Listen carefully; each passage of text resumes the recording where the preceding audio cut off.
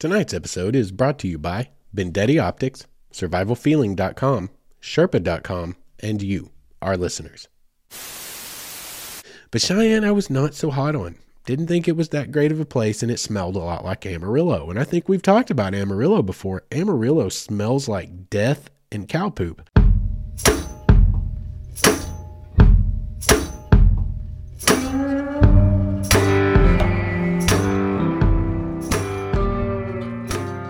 What is up, all of you wayward souls, and welcome back to the Wayward Stories podcast. Wayward Stories is the podcast where we tell stories of our adventures, our explorations into the great outdoors, the great unknown, into ourselves. This is just the podcast where we tell all the stories we can find. And so far, we've been kicking along pretty good. We're finding a pretty good flow. Super excited about the last couple of episodes that have dropped. Badass Women of the Backcountry has been doing really well. And also the Yak Packing 101 and Firecraft 101 episodes have been doing really well. I feel like we're really getting a handle on things, and we're going to try to continue that trend here tonight. I am super psyched, as I always am, to be recording an episode. Number one, because I love recording these episodes, but number two, because of broader life circumstances and the fact that I work out of state half of my damn life. If I'm recording an episode, it means I am home, in my home confines. And tonight, that means new confines. You, those of you who only watch the podcast and don't watch any of my other videos, are getting your first look at the new and improved, slightly, Studio 119. I'm excited about it. You can't see my whole space here, but I've got my whole entire own alcove here. I've got sound dampeners. I've got the whole thing going on all around you. I've got new ring lights. I kind of dropped a couple of dimes on new studio equipment when we moved into this larger space, and I'm super psyched to be recording it. I even got a fancy desk. I am not recording at my kitchen table anymore. Y'all, this desk, it's got all the bells and whistles for podcast recording, most of which I just added to it because it's a pretty basic, plain old desk. But I made it look fancy, and it makes me happy. It makes me feel good, and I'm here. I'm at home. Right now, as a matter of fact, it is sleeting outside. I have at least an inch of sleet on the ground. One of these weird here in Arkansas, sometimes we have these late winter, when you're getting into early spring, late winter. We're towards the end of February as I record this. Sometimes we have these little ice storms / snowstorms / sleet storms. Today we have thunder sleet. You perhaps have heard of thunder snow. It's a relatively rare phenomenon. We got it going on today. We've got thunder. You may hear some thunder in the background. It's been kind of a neat day around here. But I'm in here, nice and warm. I'm recording. I'm in a new hoodie that I got on freaking clearance last night. I had to get some slacks for an upcoming, not to drop too much information into the public world that could get me into trouble, but I needed slacks for a thing. Anyway, I found this hoodie while I was searching for slacks, this Marmot hoodie. Pretty fancy. It's got a little Marmot dude on here. I like it for 70% off. That's fun. That's fun. So I'm excited. I got my hoodie. I'm in my warm confines here. I'm not out on the road. Y'all, next episode, we're probably going to talk about this last trip for work that I had to take. This last hitch I did. I did 3 different delivery cities in 3 days' time, and then spent the rest of my time in Columbus, just in the wake of Winter Storm Landon, which they got nailed up there, y'all. Y'all, Columbus is a long stinking way from Fort Smith, Arkansas.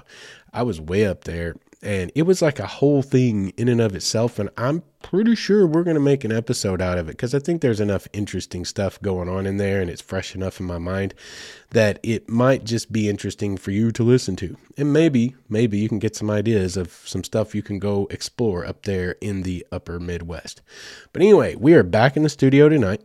I am ready to record this episode. I cannot wait to record this and then set my happy booty down in my personal recliner that belongs to me, not on some communal couch in some B&B somewhere after 14 hours of work, and just edit.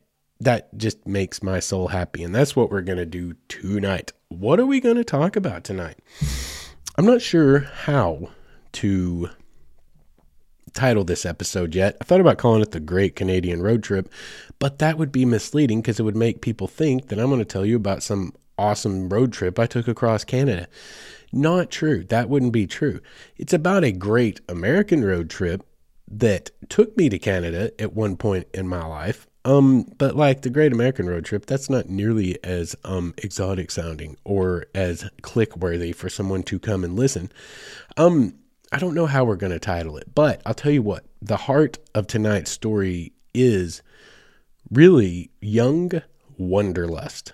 When we are young, many of us who have and were born with this adventurous spirit, however we came by it, we know what wanderlust is like. Like, I suffer from it right now in adulthood, but it's different when you're young. Kind of like love is. Everything's a little bit different when you're 17 years old, right? The world is like this broad place that you've only seen on TV, that you've only seen on the internet. Back then, it was just TV, y'all. Tonight's episode's also going to be a little bit of a time capsule. We're going to talk about some technology, some things that did not exist in the way we did things pre-internet, incredibly easily accessible and available internet, pre-GPS, a lot of stuff. Tonight's episode's going to kind of be a real time capsule. For a lot of you young folks, you're going to be like, I have no idea what this is. But you're going to find out about it tonight. But when you're 16, 17 years old, the world is a broad place, and every experience is an exciting experience. I mean, y'all, like, think about this. Do y'all remember like waiting to turn 18 and be like, I cannot wait to get out in the world on my own. And that first time you get out and you get your own apartment or your first place to live and you get your first real job and you get out there, and it's like, even that is awesome because it's like this rite of passage into adulthood. And then, you wait like 3 or 4 years and then suddenly, like, God, being an adult sucks. And that's, the time frame in life where being an adult kind of does suck. You're not old enough to have like a great job yet, any real experience, make any real money. You're struggling to make ends meet. You live on ramen noodles like I did for like 6 months, 2 meals a day. And that's only because I never ate breakfast back then. And now the smell of ramen noodles, y'all, literally causes like reactions in my body, and vomit could happen. Like, it's a bad situation. I just can't even do the smell of ramen anymore because I ate it that much for that long. Now in this adulthood where I am post 40, I'm actually kind of starting to enjoy things again. But like, I go on my tangents. Let me digress. You guys remember how things are different when you're young, and you get older, it loses some of that wonder, WONDER. It loses some of that. Because like, you just get a little bit jaded. You get a little bit hard, you get a little bit hardened. And so tonight's story is going to be about a massive adventure that I took as a 17-year-old, might have even been 16 at the time. Y'all, it's been that long ago. 16 or 17 years old, that by today's standards, like, oh my God, I think about my daughter. If she turns 16 and she's like, yo, Dad, I'm going to drive to Canada. I'm going to be like, no, you're not. You know what I mean? No, I think that I would probably have a different reaction. That we'd probably figure out how to make that happen, especially with everything we have in place today, like cell phones and stuff. But back in 1996, 1997, whole different world. But anyway, we're going to tell this story about my teenage adventure across this great United States of ours into what seemed to be the unfriendly confines of Canada back in 1996 or 97, whatever year it was. So let's just get into the story. We need to set it up first. What created a scenario where I, Justin, was going to drive to Canada? That requires a little bit of backstory. So, as a teenager, became friends. I was in high school band. I was a percussionist. I played the quads and then the quints when we got fancy enough to buy a set of quints. And I was in the band with several people, many of whom became really good friends to me. And one of them became my best friend. And we started a quote unquote rock band together, right? We learned to play guitar together. And we actually did, just for reference, or not reference, but for whatever, we did start that band. We learned to play guitar together. We did start that band. And by 2001, 5 years later, we were actually doing gigs and shows and getting paid for it, and even had t-shirts and stuff, which was pretty legit at the time. But anyway, he was my best friend. he got a new car. His father was a doctor, and Rad, I don't know, nigh on 96, 97, because he was a year older than me. He would have been 17, I would have been 16, something like that. He got a new car. He upgraded from his very first car, which we affectionately called the Gray Ghost. It was a little Mazda something or other. It was gray, and it was very fast. But he upgraded, and he got a 1994 Honda Prelude. I don't know. I'm not really a car dude so much, and any of y'all out there that are car people, you will know that the Honda Prelude was a super, super fast car. Super sporty little fast Honda car. I don't know how long they made them. Don't think they still make them anymore. It was very fast. That's the key here. It was very fast. And in 1997, this is something you guys need to understand. We all grew up, in the 80s and into the 90s. And so our first cars were old cars.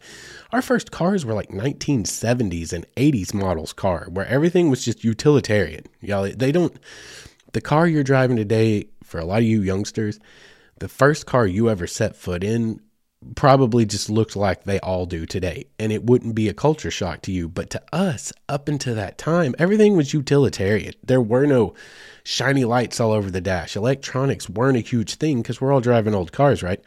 He gets this 94 Honda Prelude, and we all go out to his house one night. I say we all, a friend of ours and myself, and he all sat down in his car, and we're like, I'm in the back seat. They're both sitting in the front seat, and we're looking at this, and you feel like you're in like a fighter jet cockpit. The whole dash was lit up. Everything was lit up with all these different colors. There's like blues and there's reds. And it was just like, we're like awestruck. It's like, oh my God, this is amazing. And we're talking. And of course, because we started a band together, like we were all about road trips. We road tripped everywhere we could road trip. I remember when he tried out for OBU. He was the first chair trumpet, and he tried to go try out for OBU and try to get a scholarship there. Like that was a 3 hours. Everything was a road trip. Let's make a road trip. That's being 17 years old, right? That's what you do.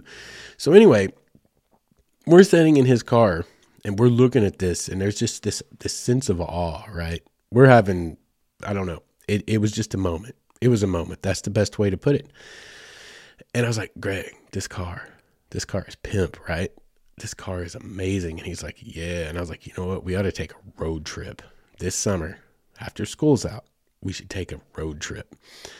And he was like, yeah, where should we go? And my brain, quick goat thinking, I was just like, you know what sounds just absolutely ludicrous?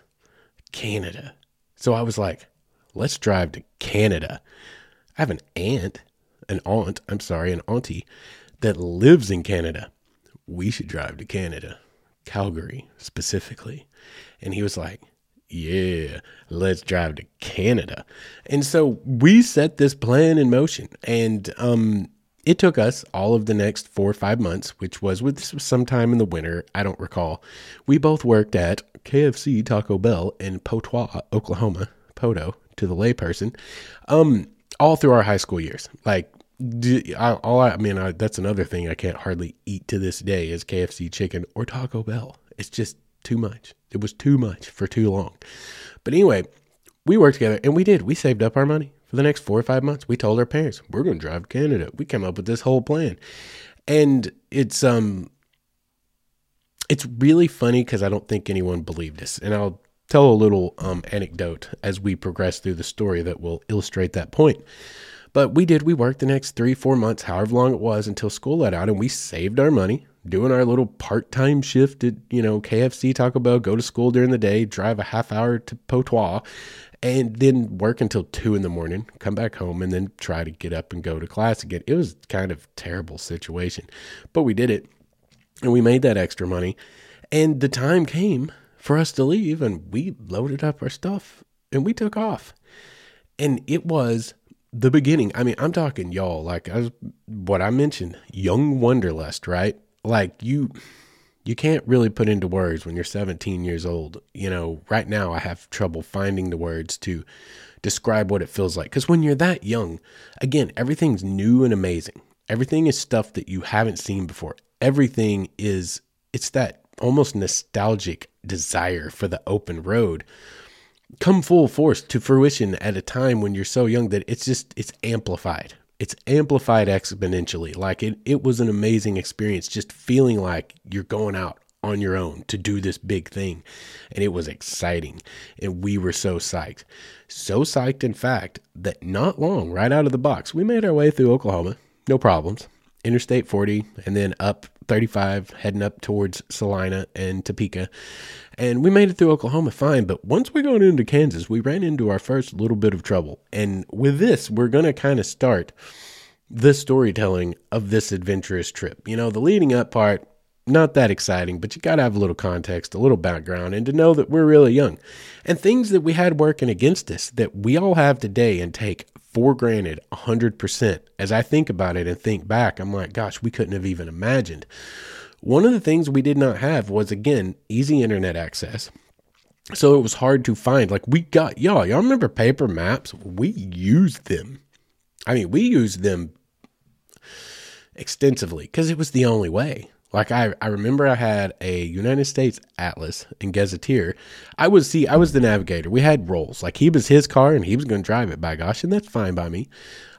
At that time, I've flip-flopped that scenario now, basically because of a wreck that he and I had together that nearly killed both of us. And now it's like, no, I'm driving.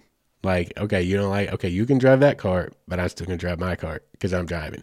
Anyway, that's just a weird idiosyncratic quirk that came from a near-death experience. But he was cool that my job was navigator, and I had 2 jobs in the whole world. Anytime that we road tripped anywhere, I had 2 jobs in the whole world. One was make sure we hit all our exits. You know, I had the maps, navigator. My other job was to spot cops. Okay, that was the main thing because we drove really fast everywhere. I do not condone it. Looking back on it, I don't condone it at all. Y'all, don't do it. Okay, I speed today a little bit on interstates. Speed limits are 75 everywhere. You do 80. Like, that's just the law of the road, and you just go with the flow of traffic, right? Maybe every once in a while you find a little convoy of cars that you can fall into the middle of where you're not going to get picked off by the cop because he's going for the person in the front out of principle or the easy low-hanging fruit in the very back. If you can fall into the middle of a line of cars that's kicking it down the interstate, say doing 85 or so, you roll with it, especially in the broad expanse states where there's not a lot going on, right? You do it within reason. But back then, we drove way, way, way too fast. Like way, way, way too fast to the point that sometimes you're going so fast that there's not time. Even if you spot the cop, it's too late because you're already on it. You're traveling at essentially light speed. And Kansas, we ran into that scenario, and it was kind of the first portent of doom for our little adventure across the United States into Canada. And I don't remember what the speed was that he clocked us at or the speed that he actually wrote the ticket for, because they were not one and the same. If he had written it for what he clocked us at, we probably would have gone to jail. But I know it was like a $280 ticket. That's just outside of, as I recall, I believe we were on 70 at that point. We were heading east-west across Kansas, east to west from... What's up there? Is that Salina or Topeka that we took 70 goes through? Doesn't matter. That's a big ticket, y'all. In 1997, when money was worth essentially half of what it is now, do that math. I mean, what's a $380 ticket? Then it's probably like a freaking $900 ticket now with inflation, especially the last 2 years inflation. We're going down. We're going to burn in flames if we don't get this inflation under control. Ain't nobody be able to pay their bills right now. Anyway, that was a big ticket. And also, like, the funniest part of this, do you guys remember, I believe it was Black Sheep. I was never big on Tommy Boy, but do you remember Black Sheep had Farley in it and David Spade? And the nitrous was leaking into the car, and they get pulled over by the cops, and they're right in the middle of the lanes.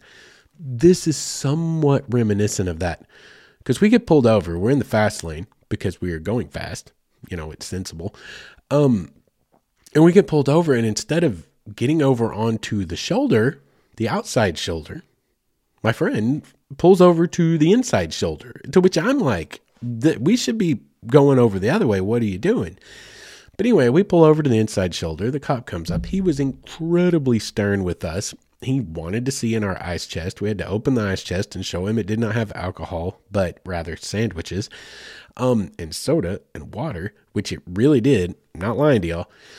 And he was very stern. He was grumpy. He was not happy with us in the least. But he wrote us this massive ticket, and he said something to the effect of, "You boys not have driver's education in Oklahoma?"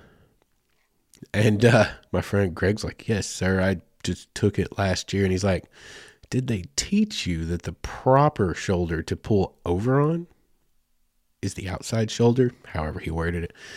And Greg was like, yes, sir. Yes, sir. It was a thing. It was a whole thing. He let us go. It was fine in the end, except for that massive ticket. He let us go. And so we took off and we continued on. Well, not much further into it, we ran into the second portent of doom, which was literally a tornado on the plains. And I swear to you guys, I'm not making any of this up. We did not see the tornado with our eyes, but we drove into a storm that was so rough.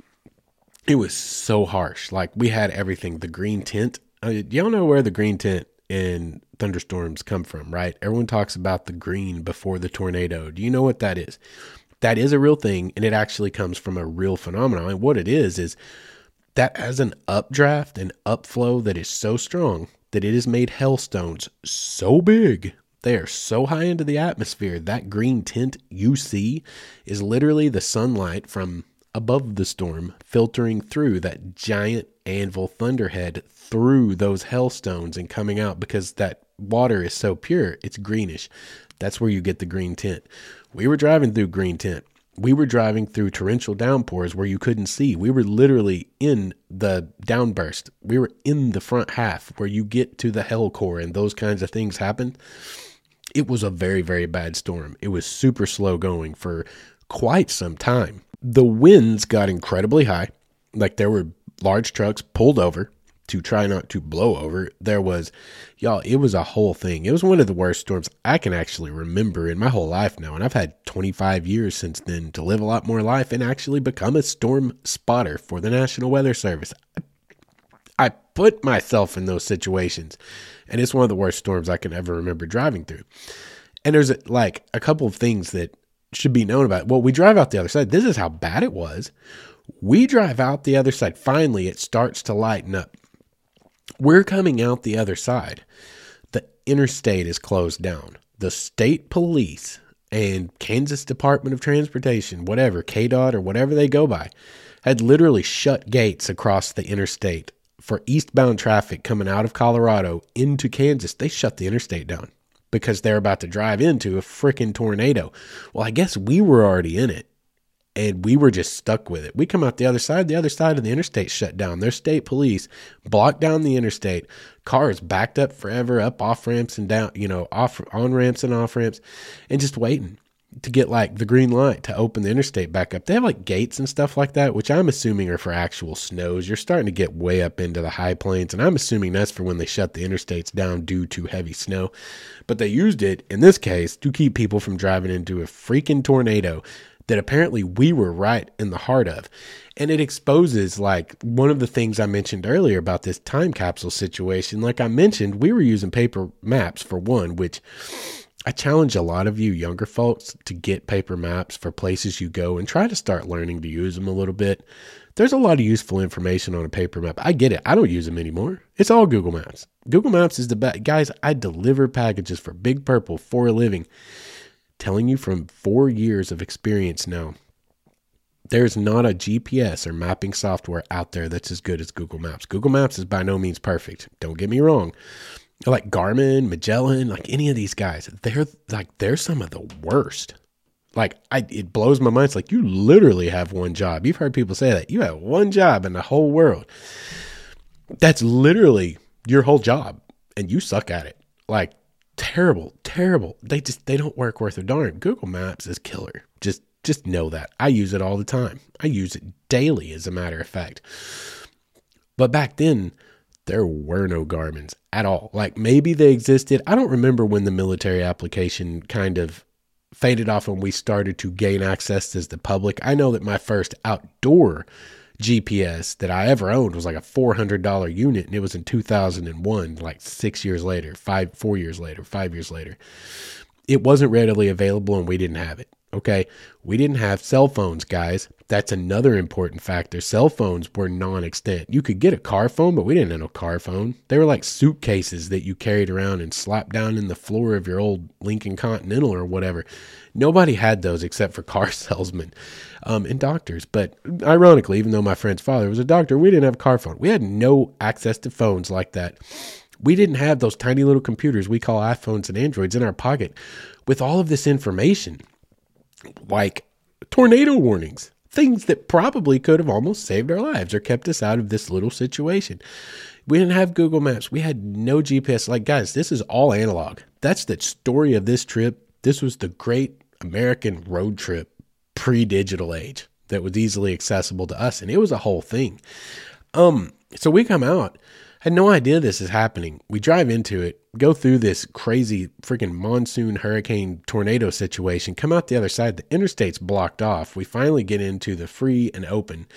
And it was really, really a very fascinating experience to be in a storm like that on the plains of Kansas. Because when you grow up, especially in Oklahoma and Arkansas, we are a part of Tornado Alley. We deal with it to a degree, consistently. But Nebraska, Kansas, Iowa, those kind of states are where you get those massive twisters. So in a way, we're kind of experiencing Tornado Alley and the breadbasket of this country firsthand. And it was a very unique, nerve-wracking experience. One that I, hope to never repeat and hopefully won't have to with the aid of all the digital technology that we have today. But anyway, we get through that storm. We're through our first two portents of doom for this whole trip. We get out the other side and it's getting close to, we've been on the road for 1 billion hours and it's time to find a place to stop. This road trip in total, by the way, I looked this up earlier. Like, I actually had a pretty interesting morning today going through Google Maps and following the track that we took and looking at the places we saw and trying to jog my memory. It's 2022. This was 1997. So what are we talking about here? 26 years ago, 27 years ago, whatever. It's been a minute. And it was really fascinating to see how far we went, how much we saw, and remember some of the things that happened along the way as I saw these little names of these cities that we went through. But it is a 1,958 mile drive, 29 hours on the road, one way. We were on the road for all the hours that existed in humanity up to that point. That's what it felt like. So we get to Goodland, Kansas. We find a Motel 6. We Motel 6'd our way all the way to Canada, y'all, because Motel 6 at that time, well, it's cheap just like it is today. It was affordable, but it was also a little bit cleaner. And I'm still about the 6, y'all. I'll still stay in a 6 for $51 a night, $55 a night. If it gets me somewhere that I want to go, because I'm not about to pay $200 for a hotel, and it's a decent one, I'll stay there. I've only actually come across 2 or 3 Motel 6s, y'all, that have ever been like, yo, this was a mistake. I'm about to get robbed or mugged. So I'm dying tonight. Something's going to happen and I'm dying tonight. I've only come across like 3 of those. One of them was in Barstow, California. The other was in Amarillo, Texas. Like Barstow, though, that's just the story of Barstow. And I ain't going to try to pick on y'all out there in Barstow, but just for the rest of you who would travel down Interstate 40 for any reason, it terminates in Barstow, California. Just don't. Just save yourself the heartache. Just don't. It's safer that way. Find somewhere else. That's all I'm saying. But I'll still use a Motel 6. They're not bad places. A lot of them are super clean. The more updated ones, you just kind of have to, like with anything, Google reviews and go see the most current reviews with user-submitted pictures.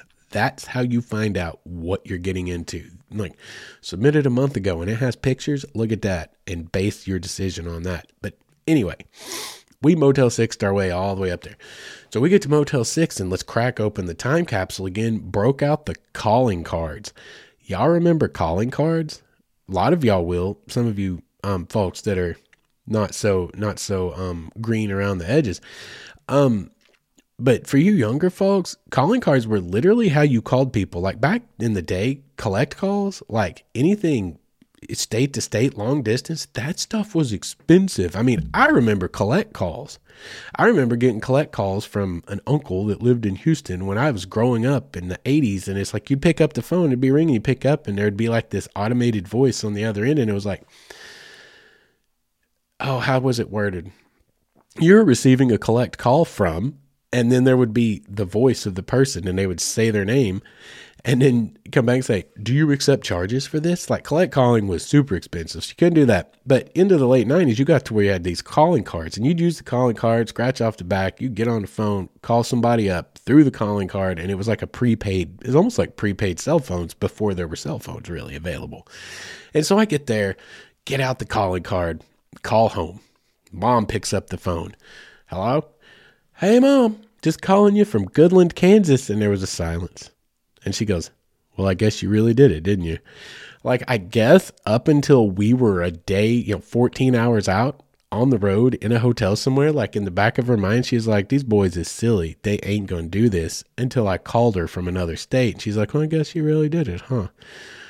Well, what did she say? She's like, well, I'm not going to sleep for the next few nights.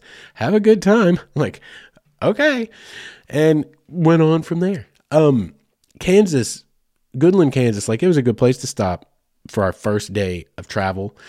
And this is also a good place to stop. We've just hit 31 minutes. This is a good place to stop to take our ad break, and we'll come back and we will finish out the rest of the story in the second half of the episode. Just hang tight and we'll be right back. I want to take a second to tell you guys about tonight's sponsor, Survival Feeling. Survival Feeling is a hiking brand based in Greece, and they offer an assortment of gear that's aimed towards the goal of helping you better enjoy your time outside. And that is, of course, what we are all about here at Wayward Stories. I really like this company for a lot of reasons, but chief amongst them is that they were founded with giving back to the community in mind. They donate a portion of all proceeds to organizations like the Wildland Firefighters Foundation to help support those who work to keep us all safe while we're out there trying to find ourselves. We've partnered with them to bring you guys a unique coupon code that will save you Wayward Souls 15% off of your order. Go to survivalfeeling.com and use offer code Wayward Stories at checkout. Once again, that's survivalfeeling.com and use the offer code Wayward Stories. And welcome back. Thank you guys for sticking around through the ad break. Let's get on to the rest of tonight's story. Let's pick up where we left off in Goodland, Kansas. Okay, Goodland, Kansas, you're getting real close to the Colorado border. So you get up the next day and you head into Colorado. And the very first thing you notice about Colorado, this was my first look at Colorado. Pre this time, I'd done things, but mostly across the southeast United States. I'd never gone this far west. So this was like my first look at, Kansas and Colorado. And at first glance, your first reasonable distance into Colorado, basically until you get to Denver, is it's just like Kansas. And y'all, Kansas, like, I'm not trying to hurt anyone's feelings. Like, I like you guys, okay? You're a great state. And I eat bread that you guys produce all the time. I'm happy that you are out there doing your thing, being Kansas. But to drive through, it is not exaggerated how boring driving through Kansas is. There's not even a tree to pee behind, y'all. If you don't hit a truck stop within 100 miles and you have to go to the bathroom, there's not even a tree to pee behind. It seemed like it took 3 years to get across Kansas. And we're like, finally, Colorado. And it's like, oh, wow, Colorado is like more Kansas. But you finally hit Denver. You start to see Denver International Airport off the interstate to your right. And the mountains have begun to tower in front of you. And, in your brain, like when we first got into Colorado, like, I don't know how many of y'all watched Dumb and Dumber. The original one, like, I personally am not a fan of stupid comedy movies, but that's one of my favorite movies of all time. And the first thought that comes to mind as I look back on entering Colorado is like, I thought the Rocky Mountains would be a lot rockier than this. And then, a quote that I'm not going to put in here because I haven't quite mastered the bleep censor sound, but something about John Denver not knowing what the heck he was talking about. That was my first thought. But once you get into Denver, It gets real pretty, and it gets really pretty really fast. And suddenly you get your first true taste of the Rocky Mountains. Now, when you're climbing towards them in the upper plains and you're coming towards Denver and you see them start to tower in the distance, that alone is a kind of a magical moment, especially for young 17-year-olds, 16, 17, 18, whatever age we were. I don't know why I can't pinpoint the date, y'all. We didn't have great record keeping back then. And again, we didn't have cell phones. So I can't go back to my Google Cloud, my Google Photos cloud, and find a photo from that time and be like, God, that was in 1996. Wow. Whatever. No idea. I don't know. And I don't know how to even find out. I just know it was between 95 and 99 because we were in the middle of our high school years. And I'm pretty sure I always told the story as I was 16 and he was 17. And I think that's the case. So it would make it probably between 96 and 97. That would be the range. Well, we get there, and it was just awe-inspiring. You're that young. You already have a bad case of wanderlust. You already have this case of, this adventurous spirit that's within you and this being young and wanting to get out on your own. I mean, there's a little bit of that rebelliousness that comes from being a teenager that's in that, like, we're out here doing a thing. We're doing a grown-up thing. And it amplifies, I think, the beauty when you first see something like this, to do it at such a young age in life and you're out on your own on your first real adventure. And it was absolutely breathtaking. I remember cruising through the Rockies because once you hit Denver, you head north and you head interstate north and you're going through the Rockies, man, and you're headed for Wyoming. And as you go through the Rockies, like one thing I remember very specifically, this is a tangible, vivid memory that I have as the navigator over here with not much to do but look at everything, the rail lines. Because I've always been a nerd. I've said this in freaking my YouTube videos. I've said it on the podcast before. I am a nerd when it comes to old railroad history. I don't know why. I just love it. And we're traveling through the Rockies, through these mountain passes, and you're looking off one side of the interstate. God knows how many hundreds of feet down to the bottom to this river below you. And like over there on the other canyon wall, like so narrow canyons, like who knows, maybe not even a quarter mile away from you, on the other wall is an old railroad grade cut through tunnel after tunnel after tunnel. And in roads, you have a higher grade percentage that they will build a road at. Railroads typically 2%. Extreme might get higher than that, but they can't maintain that for long. Railroads generally follow a pretty level path. Because it's just the nature of trying to haul that many hundreds of thousands of tons of materials. And so you're on this road that could be changing elevation by hundreds of feet. And it's like 1 minute I'm looking over, following this railroad grade that's just going down the side of this canyon, just hanging onto the side of the mountain like a billy goat or something. And it's 100 feet below me and I see a tunnel down there.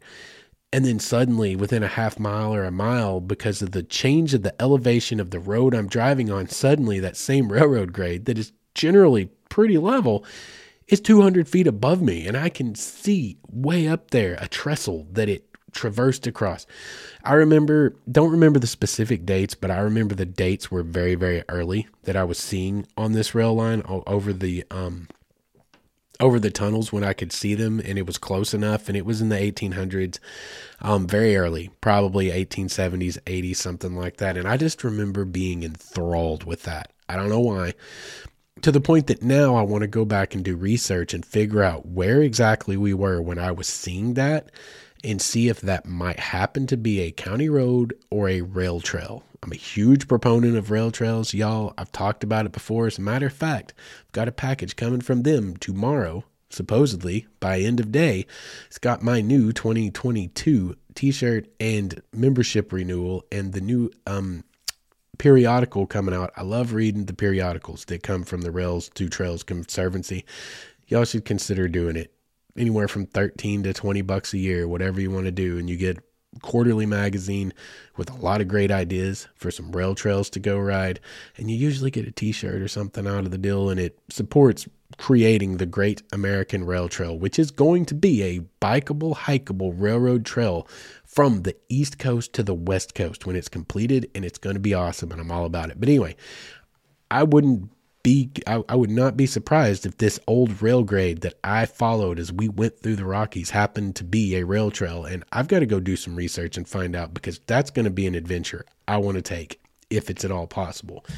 Following the Rockies was a experience that shaped me in a lot of ways mentally towards just my love for adventure and my love of the outdoors, because it is such a awe-inspiring. It is an inspiring thing to see. And at 17 years old, I mean, it had a profound impact on my brain, on who I was going to become in this life as I moved forward. And to the point that we're sitting here right here tonight, and I'm telling you about how profound an impact it had. And that's like 27 or 26 years later. We should probably do math real fast. Let's do math, because I can edit it in just a second. Okay, 26 years ago. I just did the math, and I did it the embarrassing way that I'm not going to let you see.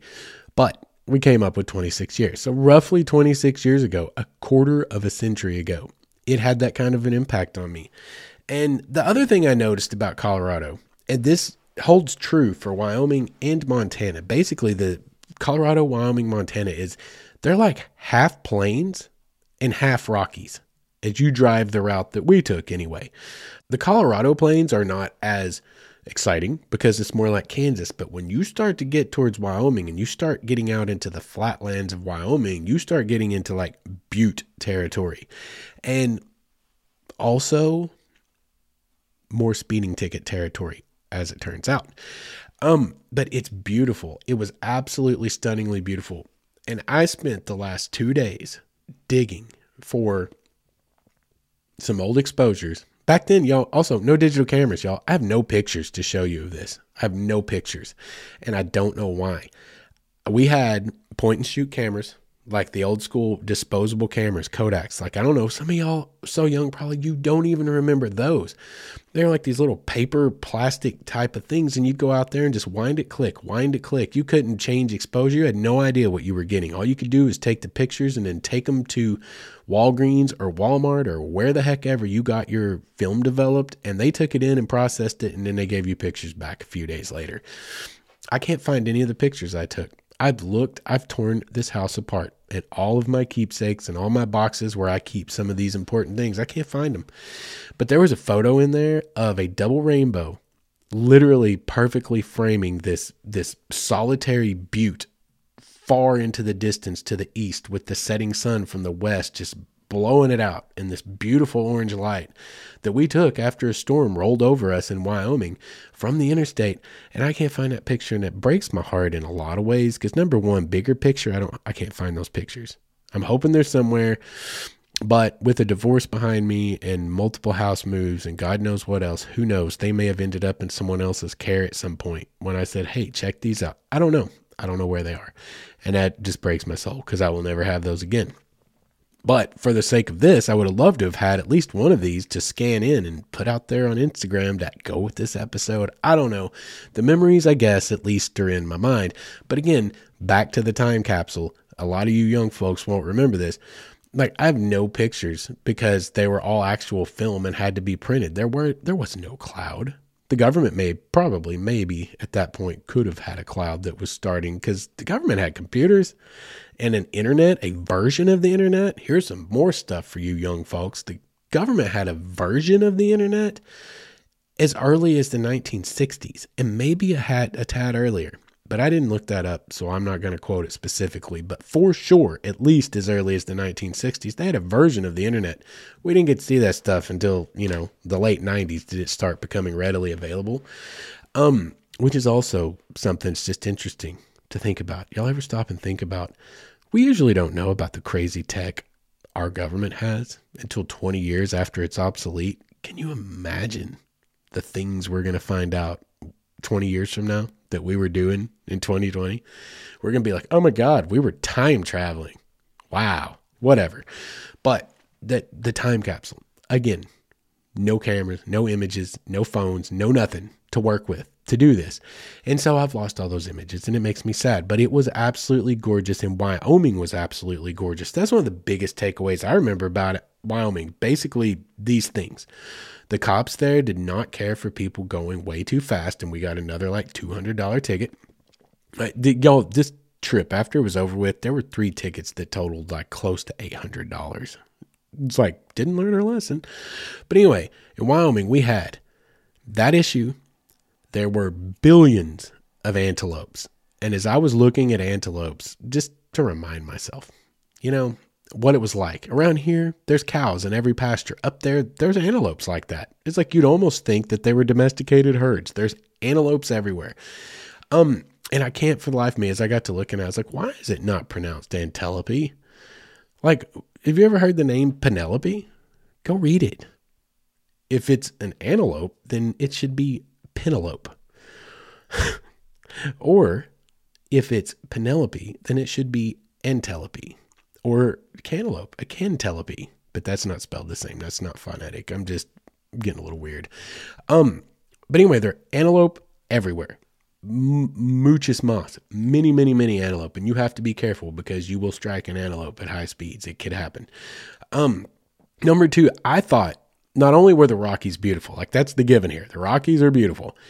But the plains that you find yourself in Wyoming were also absolutely gorgeous. The buttes that were everywhere. And like I said, the storms were rolling over and we're on the backside in the sunlight and you can see the dark clouds in the distance. And there was multiple rainbows at different times.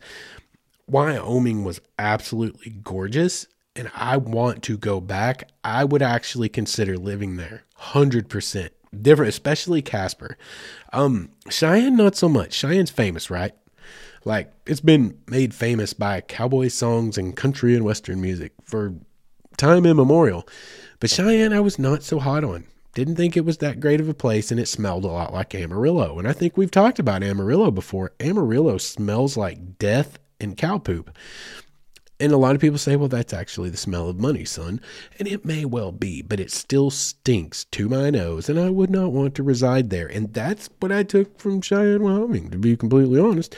But if you continue to travel north, one of the places we stayed and put up our proverbial tent for the night at the Motel 6, I think, or wherever the heck we stayed, was in Casper, Wyoming. And all I remember about Casper is coming away with the thought that I kind of sort of want to go buy a tent at Walmart and put it up and just stay here.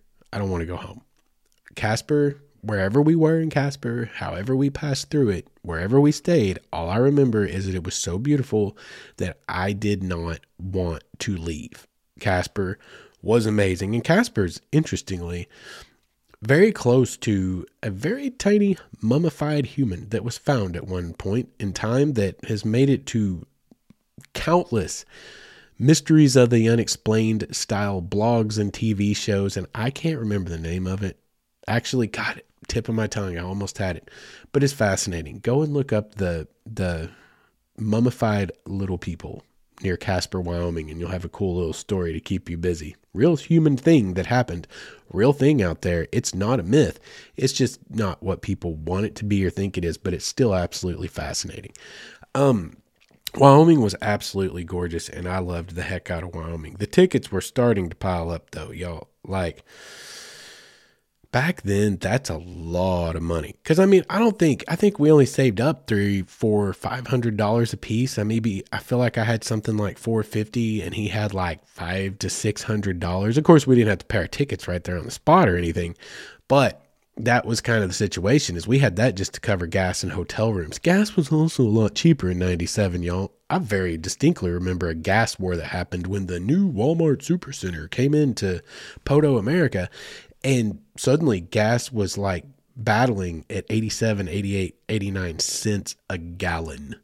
That was glorious even at that time. Y'all think that and you're like, oh my God, that'd be amazing. But there is like inflation accounts for certain things. But back then, even that, 89 cents a gallon was killer.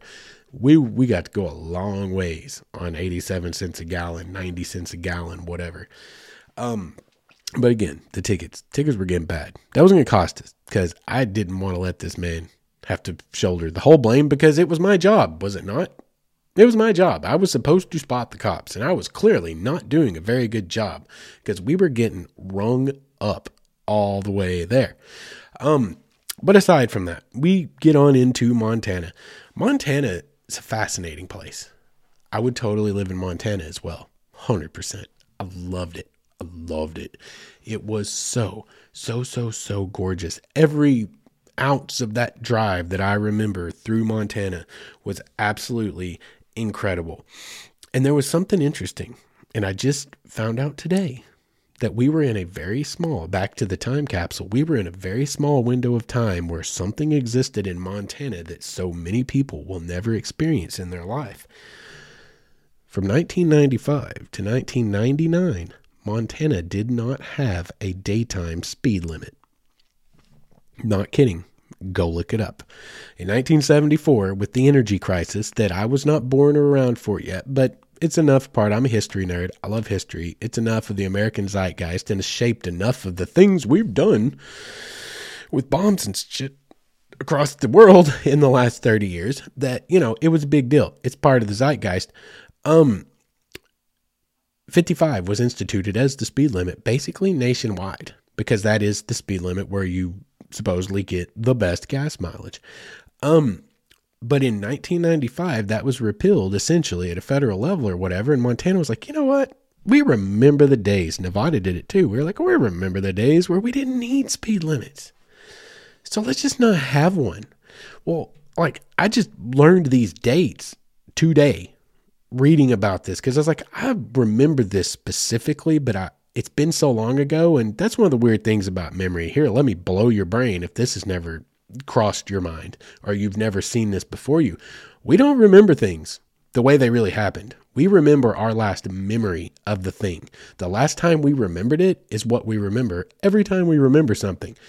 And as weird as that sounds, it's unfortunately, I've learned in my experience to be true because I have had things in my brain that I knew for a fact. And we're talking not last year. We're talking like 10 years ago, 20 years ago.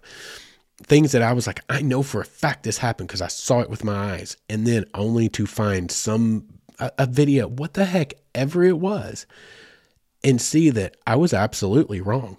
And I absolutely remembered it incorrectly. And that was the first time it freaked me out. I was like, oh my God, that crap I've heard about our memories being subject to change is actually a real deal.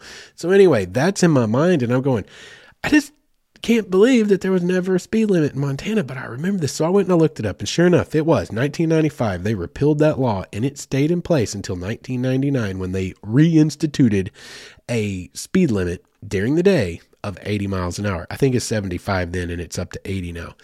But I kid you not, when we drove into Montana, and there would be a picture of it if I could find any of these pictures, when we crossed the border into Montana, it was the great big welcome to Montana side, big sky country, whatever. And below it, it was fascinating because, it saved them a bunch of money on speed limit signs, right? Because you only got to put up one at every entrance to the state. There's the big welcome to Montana sign, and below it, it has the speed limit posted for the whole damn state. And it says, speed limit, daytime, anything reasonable and prudent. Nighttime, 65. I swear to you, if I'm lying, I'm dying. Anything reasonable and prudent. And let me tell you something, that is subjective. That is completely subjective. And I promise you, reasonable and prudent to two 17-year-old boys in a Honda Prelude that will literally do 145 miles an hour is a completely different speed than the speed of somebody who is in the, say, the evening, the winter of their life. It's a totally subjective thing, but fascinatingly enough, it turns out that it's also subjective to the cop's judgment. But, we had broad daylight and we kicked it. I'm talking, we did probably 110 to 120 the whole way. And I'm not making that up for any glorious reasons. I'm actually kind of ashamed to admit that because now as a 41-year-old man, I'm like, screw that guy. He can go kill a whole family acting like a fool, thinking he can drive as fast as he wants. I'm not super proud to tell you that I did that. So don't think I'm doing it for any kind of street cred or anything. That's just what we did at 17 years old. And we went very, very fast. I'm talking like the world was a blur going past you. And it's an interesting thing that I noticed there that I think merits mentioning here. Here in the rest of the country, we've all unfortunately seen a deer that's been struck by a car on the side of the road. Here in Arkansas and Oklahoma, we see multiples of them every year that mating season, running season happens. And it's sad, like, because deer are beautiful, man. But there's like a whole deer laying on the side of the road, right? Like when you see a deer that's been hit by a car, the whole deer's there, typically speaking. In Montana, it's the antelopes. There are many, many antelopes. Antelope. Antelope's got to be right. Anyway, many antelope across Montana. Again, herds of them. They're just standing around everywhere, just like cows in the pastures in Arkansas. And that's how you really knew that reasonable and prudent to most people was like 120 miles an hour, because we came across the scene of an antelope that had been struck by somebody on the interstate.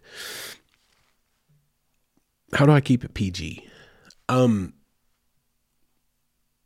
if you dropped a watermelon out of like a 10-story building to the concrete below. That's what happened to this antelope. Like, we come up and there's this red spray all over the road in the slow lane.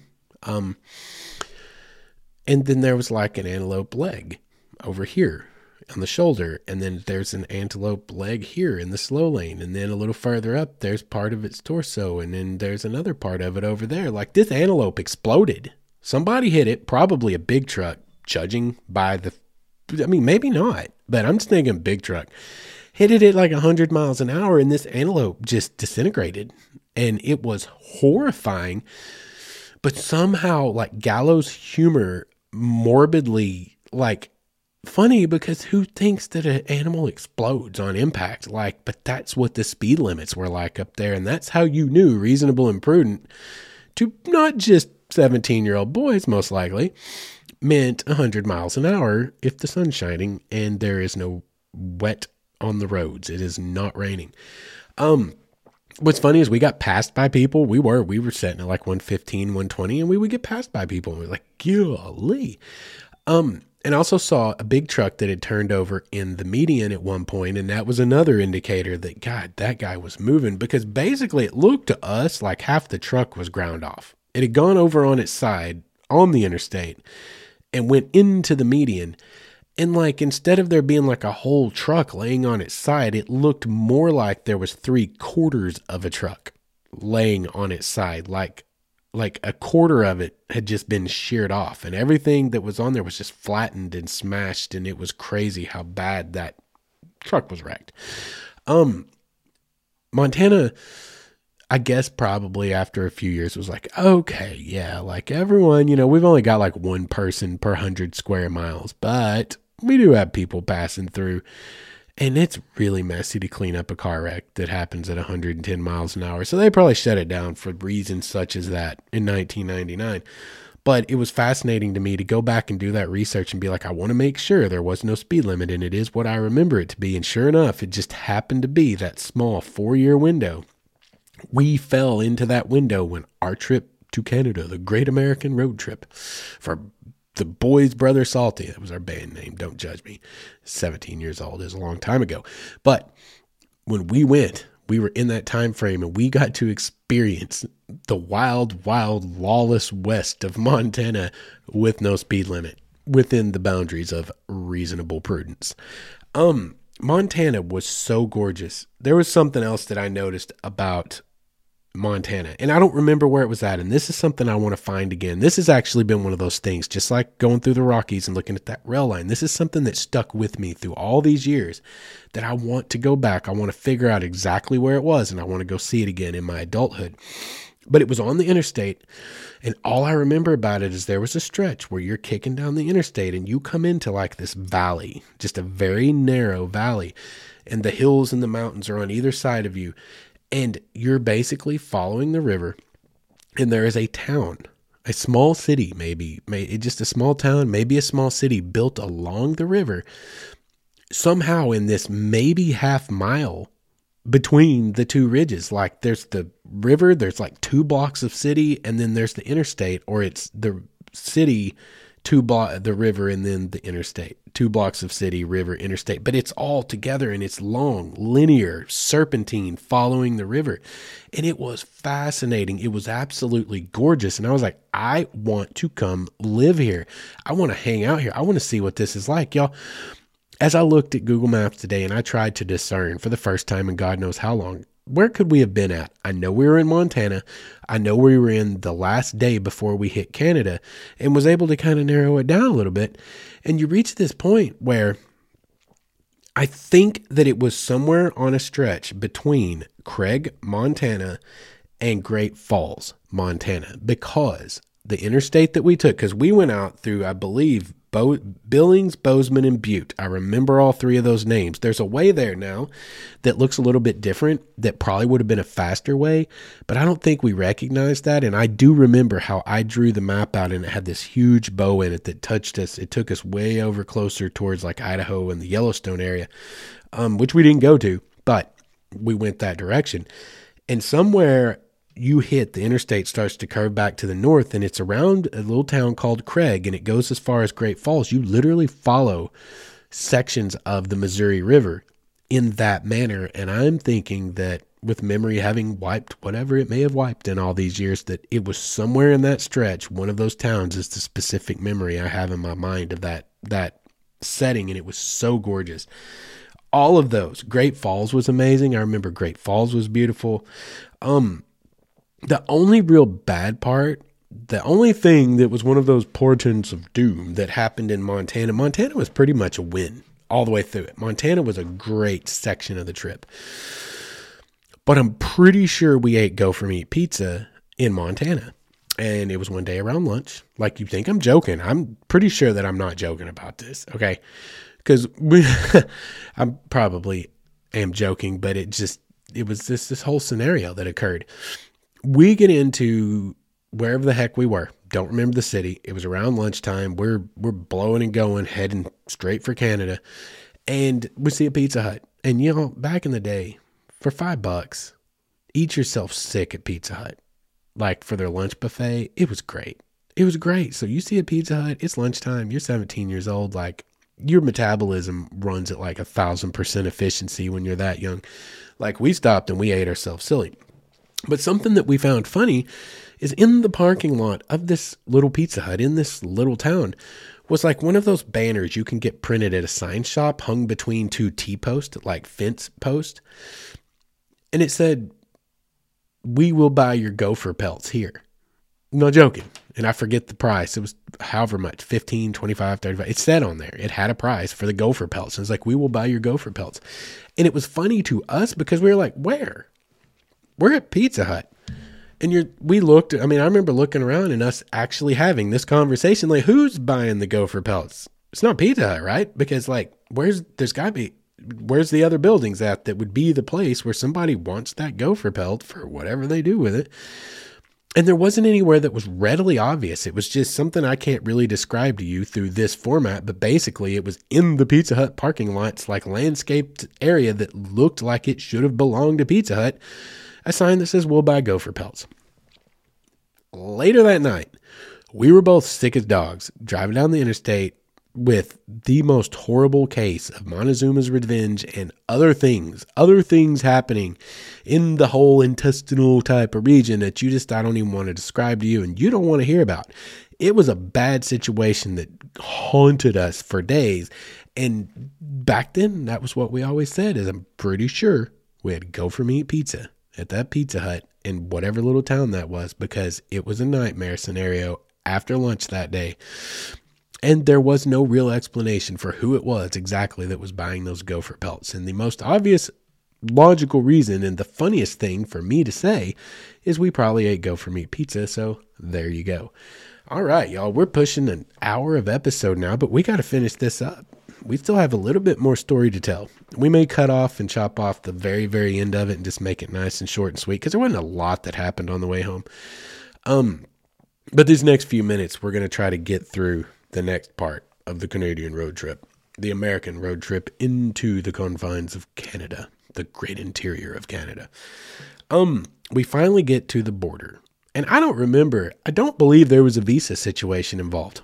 I didn't even take the time because I don't really care to go back and look if I needed a visa. I think it was actually some paperwork that we just had to have signed by ourselves and our parents because neither one of us were 18. And there was some kind of, but it wasn't like a visa situation. You didn't have to have a passport type of scenario going on. I don't remember what it was, but we had our papers, so to speak, to go into Canada. Oddly enough, the Canadian authorities at the border where we crossed in to go into Canada just thought it a little odd that two teenage boys from the great state of Oklahoma, 1,900 miles away, just thought it'd be fun to say that they had been to Canada. They didn't buy that story. So they had us come inside and they gave us a seat, a comfortable seat, because we're talking about Canadians, right? Like they were, very obliging. They were very much accommodating, But they tore our car to pieces. They literally ripped the door panels out, the trunk, trunk liners. Like they put it, and here's the other thing, it's Canadians, right? So they put it all back the way it should have been put back. They didn't just like rip it apart and then say, oh, look, you don't have any drugs. You're not mules. Carry on, Have a great day. Enjoy the Great White North. Like they actually put it back together. But we spent 2 hours, as I recall, sitting in this little room. It wasn't a cell. We could actually see them taking the car apart. It was more like a waiting room, honestly. But it was a whole damn thing. Like it was a whole damn thing. 2 hours of them just tearing our car to pieces, going through our bags right in front of us. Everything was fair game. And it was like really terrifying for a 16-year-old, 17-year-old. And I'm like looking at Greg going, God, I hope there ain't things about you that I don't know about. Because if he gets up in there and finds some such that would put us in Canadian prison, which is probably admittedly better than like a Mexican prison. But I don't know if that you're not going to throw me under the bus. What if you're like, oh, that's his? And I'm like, I've never seen that in my life. Like it was, there were terrifying moments happening in Canada. Okay. We're in Canadian custody. And, fortunately it worked out that they were like, okay, cool. Like, I remember that. Sorry for the inconvenience. They put it all back together and sent us on our merry way. So now we're on edge. Now we are suffering from the ill after effects of apparently consuming something not okay, like possibly gopher meat in Montana. We've just been shaken down by the Canadian authorities hardcore. We're 17 years old in a foreign land where suddenly everything's written in French. What? We had, we were losing it. We were like, God, which way do we go? Can we go that way? What does that sign say? Like, there was stuff in English. It's French Canadian. Don't get me wrong. There were things in English. Like, don't let me overblow it completely. But like, there was stuff like we weren't sure that we were driving the right speed. I mean, like we had to figure out first, we had to do like a kilometers to miles per hour conversion. Like we're looking at the dashboard because like cars back in that day, I don't know if they still are, but it actually had the kilometers, the kph beneath the miles per hour. And at first we thought we're good, right? It's like 80 kph or whatever until you do the conversion and it's 55 miles an hour. And suddenly it's like, wow, we just did 120 miles an hour for like 13 hours. And now the speed limit's 55. I felt like I could get out of that car while it was moving and crawl backwards and go faster than we were going because we literally had just spent 14 hours with our hair on fire. And now, like, it felt so slow. We were never going to get where we were going. Everything was in like French. Had no idea what the heck was happening. We kept joking about getting arrested by, the Royal Canadian Mounted Police. But like, I think that there was a real fear that existed somewhere in our minds because we're young. Again, guys, we're young. We're way out on a limb. We're 1,900 miles from home. No such thing as cell phones existed. No such thing as GPS or any of that existed. We had no way to translate anything. Like we were just out on a limb in a foreign country now, albeit probably the kindest, nicest foreign country you could ever want to be in. And I'm thankful for that looking back, but we were terrified. We were 17-year-old children in a foreign country, suddenly realizing the full magnitude of the situation that we had gotten ourselves into. The Canadian government doesn't trust us. We can't trust what the Canadian government's saying because we can't read it. It's in French. And it was just became a really nightmare situation. It was really beautiful, but it became really ugly in that moment. We had 3 days in the car together, 3.5, whatever it was. We were on each other's last nerve. We had listened to we had like 450 CDs between us, compact disc. There's another straight out of the time capsule, y'all. We had something like close to 500 or just a little better than that. And we'd listened to all of them. I'm not lying. By the end of this trip, we'd listened to every stinking one of them. We were out of music. We were out of patience for each other. We were out of Rolaids, like our stomachs, our intestines were doing things that nobody should ever be witness to. We're stuck in this tiny sports car together. It didn't even have a big enough back seat for another human, barely. And all our stuff's back there. Like, this was a whole thing. And suddenly we're in this country where, God, who knows what could happen. The mind can reel with the wonders of the possibilities of what could happen because you're 17 and you're suddenly scared of everything because suddenly the full weight of the situation has come down on you. So we spent a little minute in Canada. We did not get to all the way to where we were going, and we decided collectively it is time to go home. And we turned that car around, and we got going 80 kilometers an hour, 55, back towards the Border Patrol checkpoint later the same day. And fascinatingly enough, they didn't give a crap that we were going back to America because it was like a drive-through window, and I will never for the rest of my life forget that. We went through this whole hell situation coming in through this checkpoint, getting shook down, car torn apart. The way out was literally like a McDonald's drive-through, y'all. It was a brick wall with a window in it. And you pulled up to the window and it went ding. And the lady that was in there, an RCPM or whatever, Royal Canadian Mounted Police, RCMP, opened the window and was like, "Oh, have a good day, eh? Come back to see us." And we were like, "Yo," and we were gone, and we pulled into America, and I kid you not, this is a little cheesy, but this is how you think when you're 17 and music is your world. We had Jimi Hendrix from Woodstock in '69, Star Spangled Banner, queued up, and we hit American soil to the shrill screams of Jimi Hendrix, electric guitar, as we came back into the United States. And we came in maybe a quarter of a mile and pulled over on the shoulder and got out and just stood there. And I'm not kidding, actually felt a relief. Like somehow, even though I was still 1,900 miles from home, suddenly I was safe because I was back in America. And that's almost embarrassing to even tell you, but that is the mind of a 17-year-old in 1997 that didn't have internet, that didn't have all the things we have today to feel interconnected and have so much information. And it was a real freaking emotional moment in my life. And I wasn't the only one because my boy was feeling the same way over there. We were just looking at each other speechless, like, we made it to Canada. Let's get the hell out of here. And it was an experience that I will never forget. It's an experience that glad I had it. And for, you know what, for years I said, I'm glad I did it once because that is always going to be there for me to tell stories about. It's always going to be there as an experience for me to remember, to draw from, but I'd never want to do it again. And now I'm actually rethinking that. I do want to do it again, but on my terms, with people that I know I can stand to be with for 3 days, 4 days, 5 days. Because my buddy and I, we were in the car together for 6 total days, maybe 7, something like that, to go there and back, 4,000 miles. That's 60 hours of driving, and you can only go so long, and you got to sleep, right? I would like to do it again, but under different set of circumstances, at my pace, at my rules.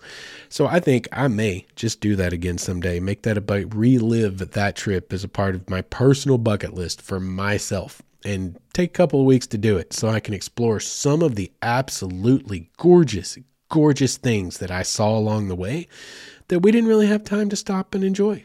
It was just a rocking and rolling all along. But it's kind of the reason I tell this story tonight, because it's not really an outdoor story, but it is a travel story. It is a road trip story, and it was a coming of age experience for me in a lot of ways, and it shaped who I was going to become and the things I wanted to see. Like, it really cemented that wanderlust that I've had throughout my life. It was like, look at what you saw. and it didn't cost that much, and it didn't take that much to go and see some of the most incredible sights you've ever seen, there's more to go see, dude. There's more to go see. And so it was like a coming of age experience. It was a travel experience. And to me, it fits right into the idea of Wayward Stories.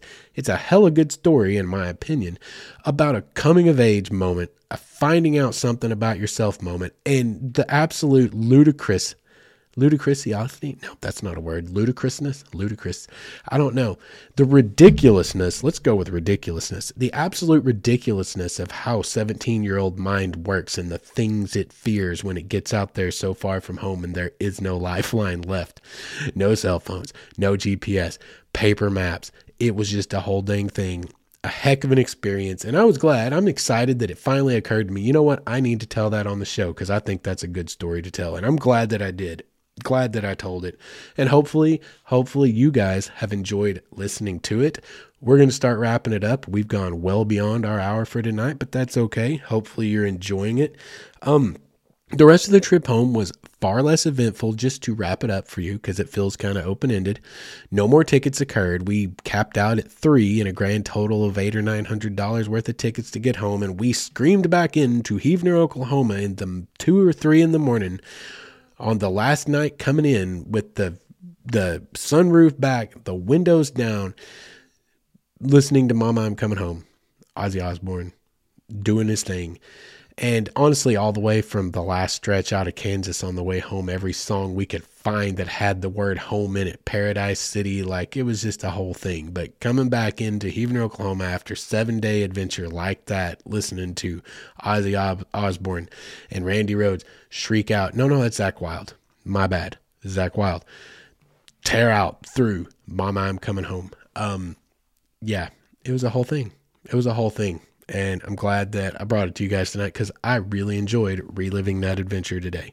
Now, once again, I hope you guys enjoyed tonight's show, and it's time to wrap it up. If any of you guys have any stories like mine that you would like to share with your fellow listeners, please write in mywaywardstory@gmail.com. Go over to our YouTube channel, youtube.com/wayward stories. I got a ton of content over there. More of y'all need to go check that out. We have a ton of content over there that's not just this podcast. Anything else, if you want to find my Instagram, any of the other stuff we do, Facebook group, go to waywardstories.com. That is the nexus of information for everything Wayward Stories. Best place you can go to check out everything I got going on. My Sherpa blog is over there. Everything's linkable right there on the main page. You can find it all. Again, I appreciate you guys stopping by. I appreciate you guys coming back week after week. If you like what you're hearing, please rate, review, and subscribe wherever you're listening to your podcast. The ratings and the reviews are the biggest thing. And other than that, just glad you guys stopped in tonight. I can't wait to talk to you in a couple of weeks in our next episode. And until then, you guys be good to each other.